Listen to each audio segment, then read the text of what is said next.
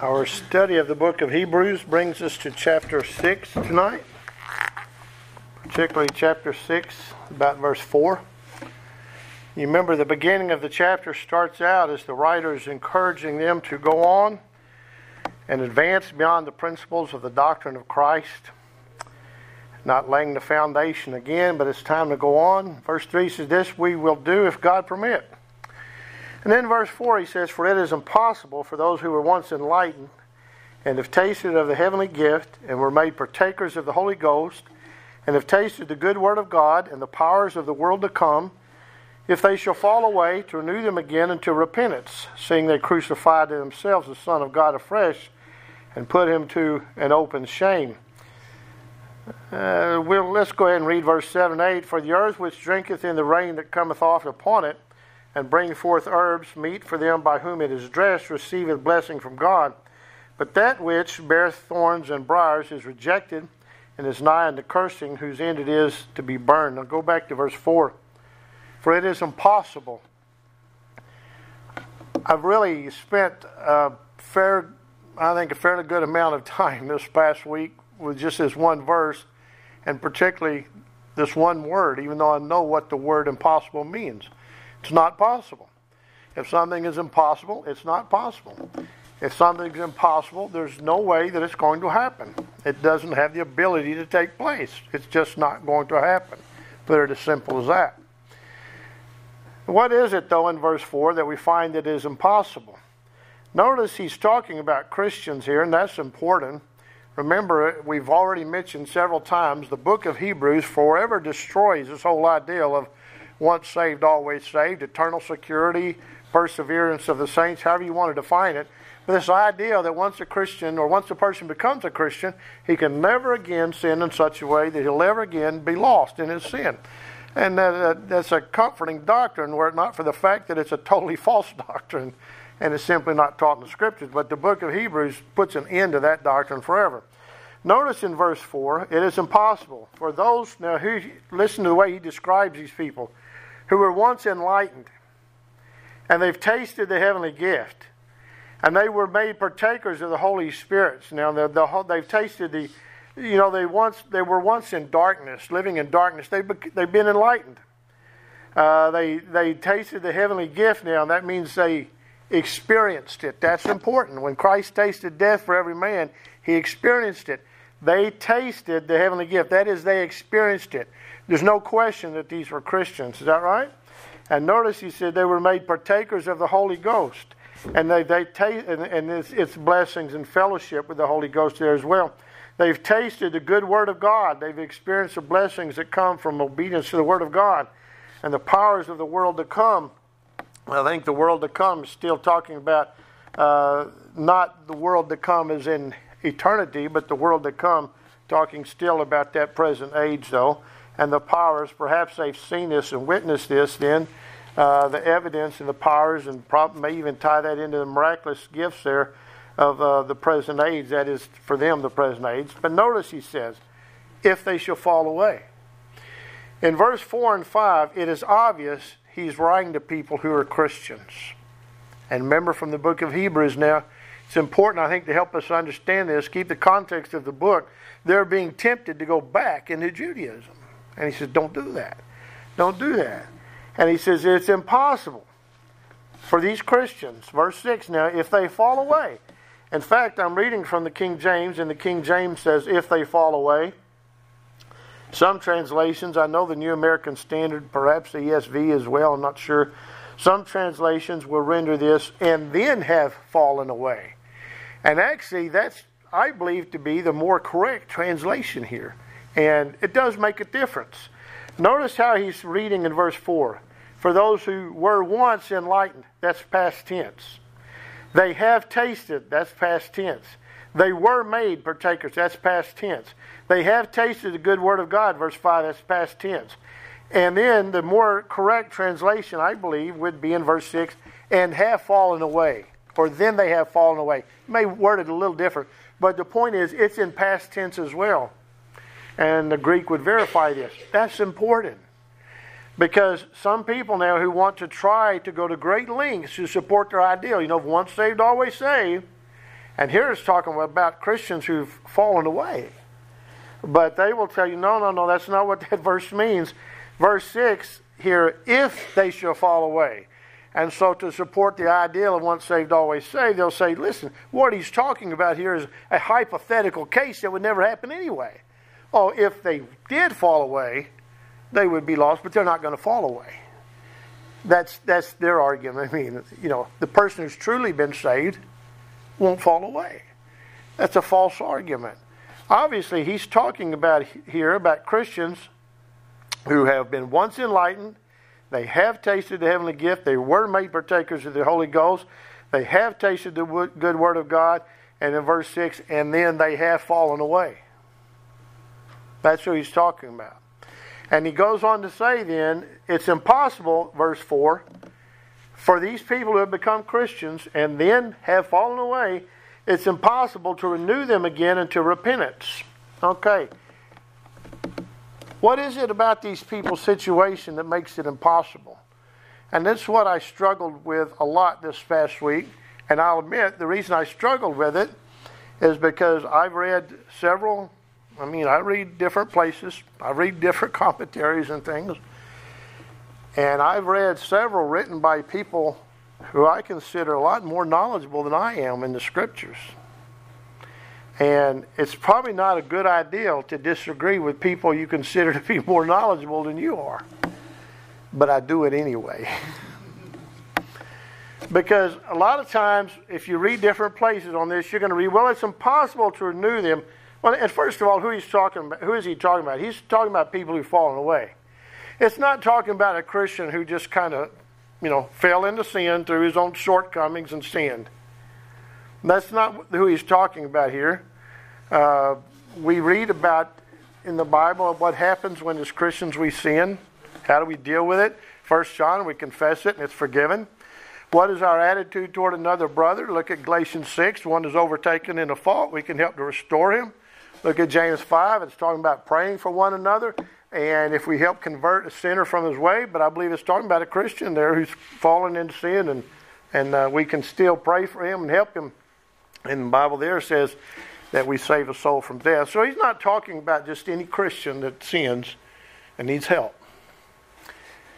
But a lot of your commentaries will tie this in with even the eternal sin. Some of them will. And I don't know why they call it eternal sin, because frankly, isn't all sin eternal consequences unless you repent of it? So I don't know why they call it that, but I know why they call it that, but I guess I just disagree with them calling it that.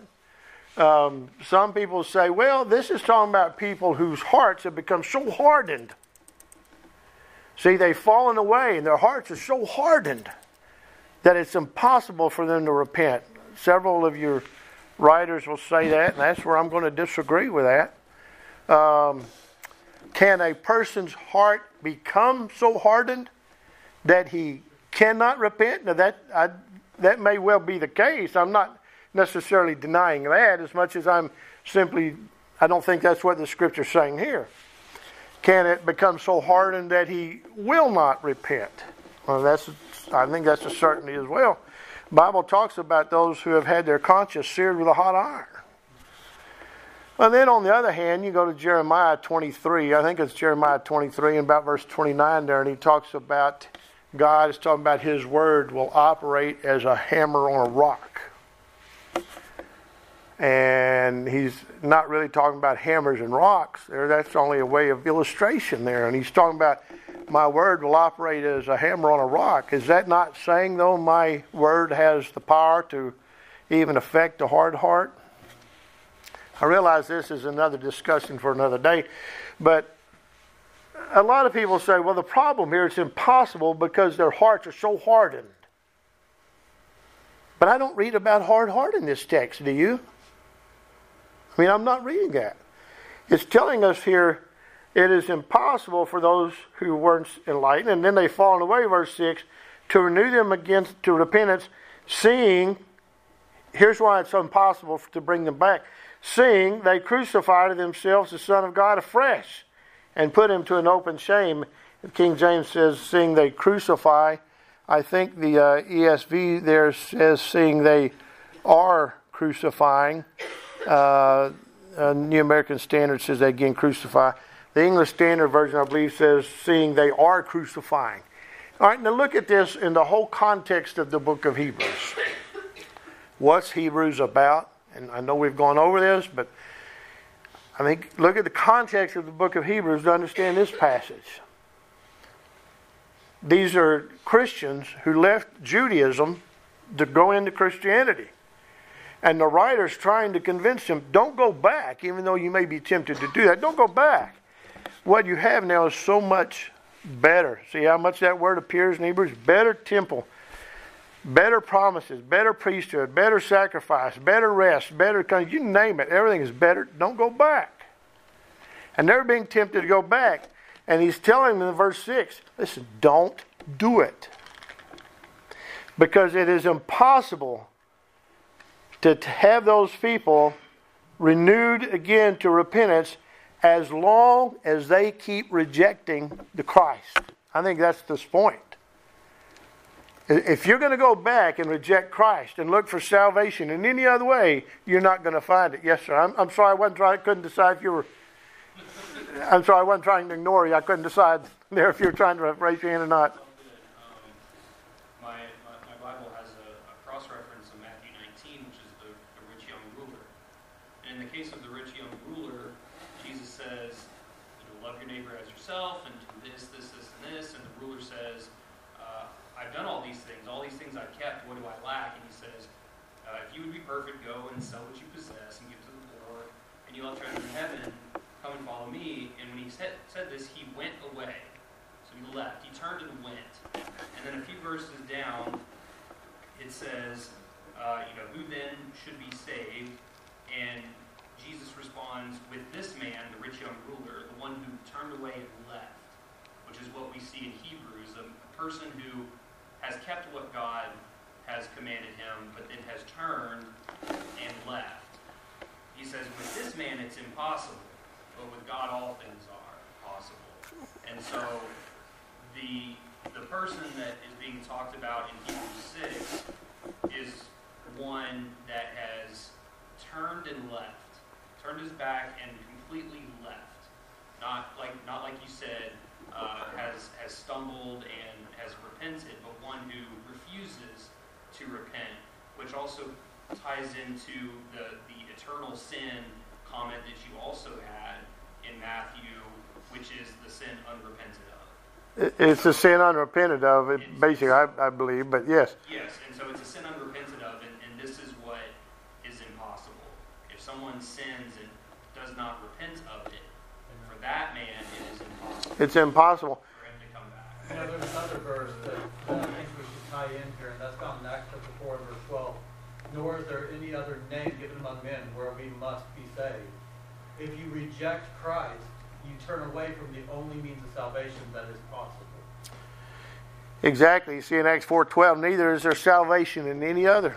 Exactly. No other man, no other place other than his church. When Jesus said in John 14, I am the way, that is very singular. I am the way, the truth, the life. And contrary to many today who want you to believe he's one of the ways, one of the truths, one of the ways to life, I'm it.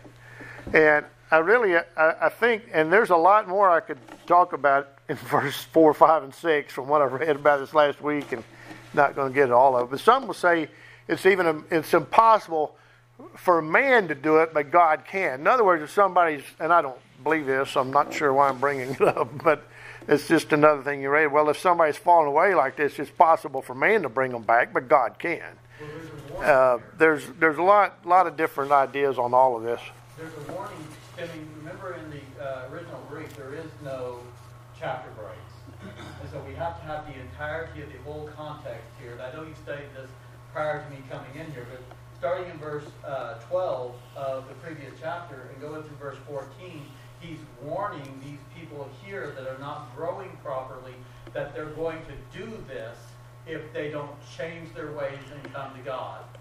He's warning them, this is what's going to happen. If you don't change it, that's why he's told them, listen, you ought to be teachers by now. You need to be taught again the first principles and go back to it.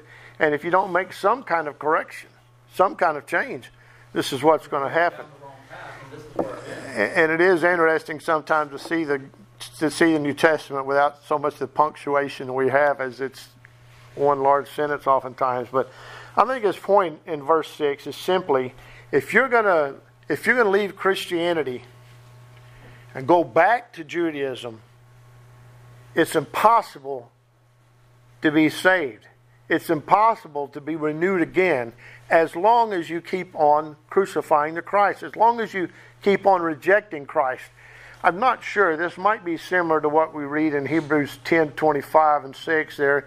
Remember in Hebrews 10:25, we often look at the 10:25, forsaking not the assembling of yourselves together as the manner or custom of some is, but exhort one another, and so much the more as you see the day approaching.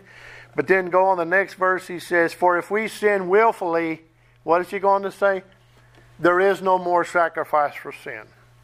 See, again, salvation is found in Christ, and in Christ alone. And you leave that, there is no salvation.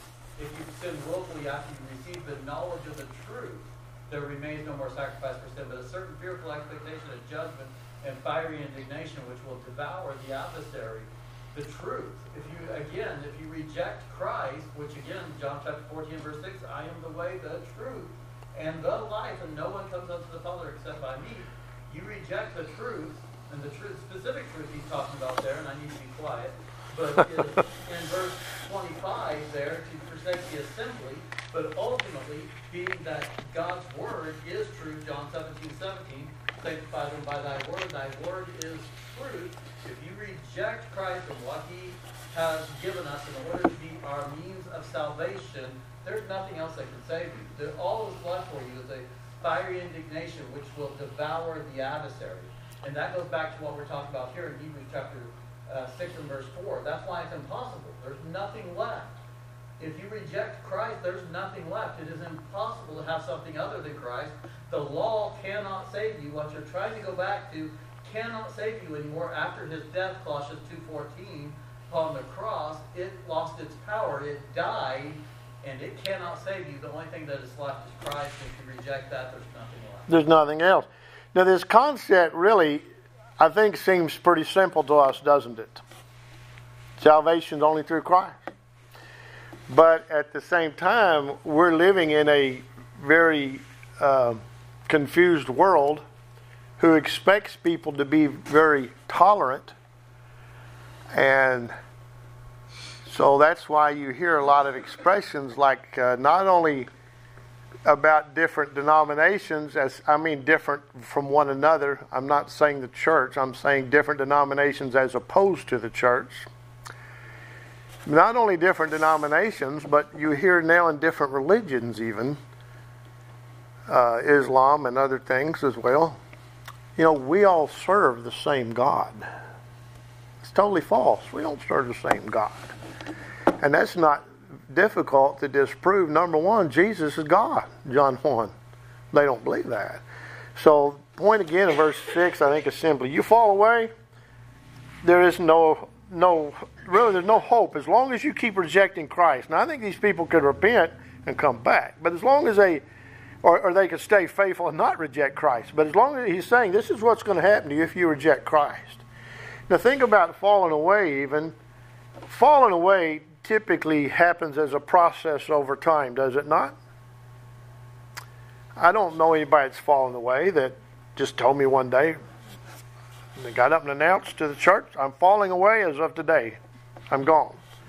It doesn't happen that way. It happens over time. But because it happens over time, I really do believe people don't give the thought to it that they ought to. You and I, we all know people who have fallen away. Would they have fallen away if in fact they had given thought to their souls that they ought to, and what would happen? So now we see in verse 7 and 8, there's another difference in translation in 7 and 8 I wanted to point out. Here's his lesson in verse 6, if you will, or his point. Verse 7 and 8, here's his illustration. For the earth which drinketh in the rain that cometh upon it, and brings forth herbs, meat for them by whom it is dressed, receive blessing from God. But that which bears thorns and briars is rejected, and is nigh unto cursing, whose end is to be burned. I don't know how to understand much from verse 8 other than to be burned is probably parallel to what I'm reading in John 15:6 is reference to hell. But here's what some will do again. I've got to support somehow my belief in once saved, always saved.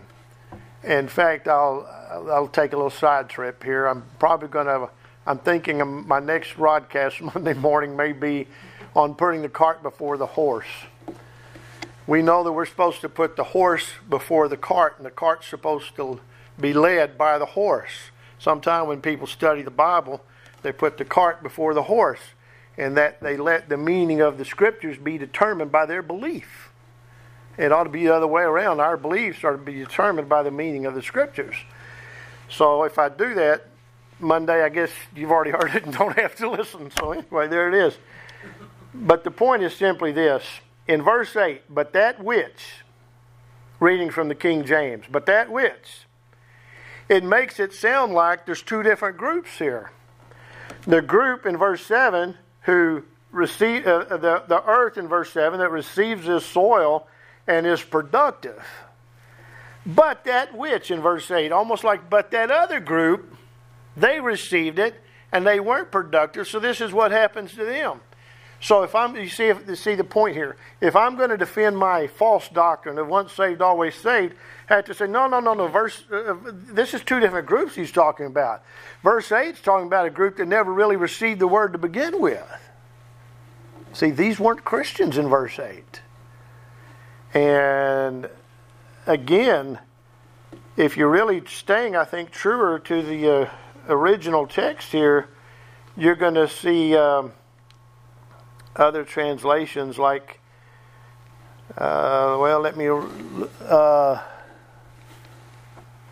in verse 8, the New American Standard, but I don't have others with me. I think the ESV translates it the same way as well. In verse 8, it says, but if it yields thorns and thistles. Instead of saying, but that which, and making it sound like two different groups, one that obeyed, one that didn't. Really, a better translation for this is to say, but it, verse 8. You see the difference? It might be a subtle difference, but it's a significant difference. If it's translated in verse 8 as, but if it yields thorns and thistles, then it's still relating to that same group of people. Okay?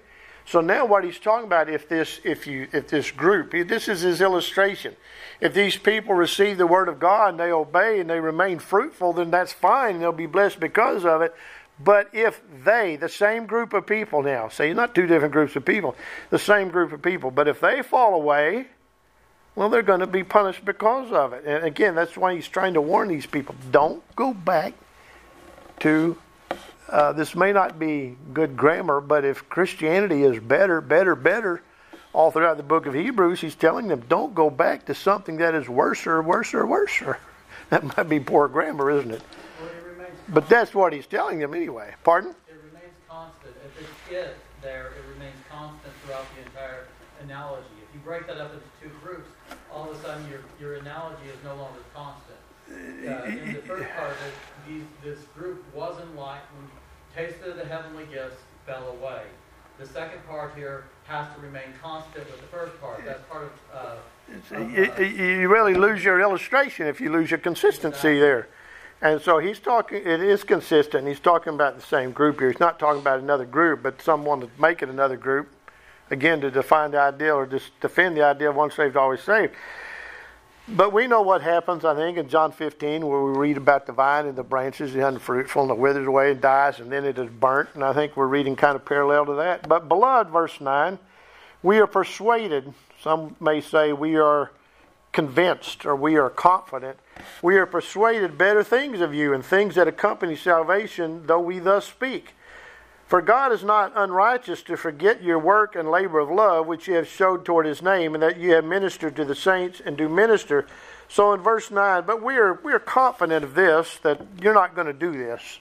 I mean, we're confident that you're not going to fall away. And so some say he's kind of changing tone maybe here from a rebuke to words of encouragement here, you know.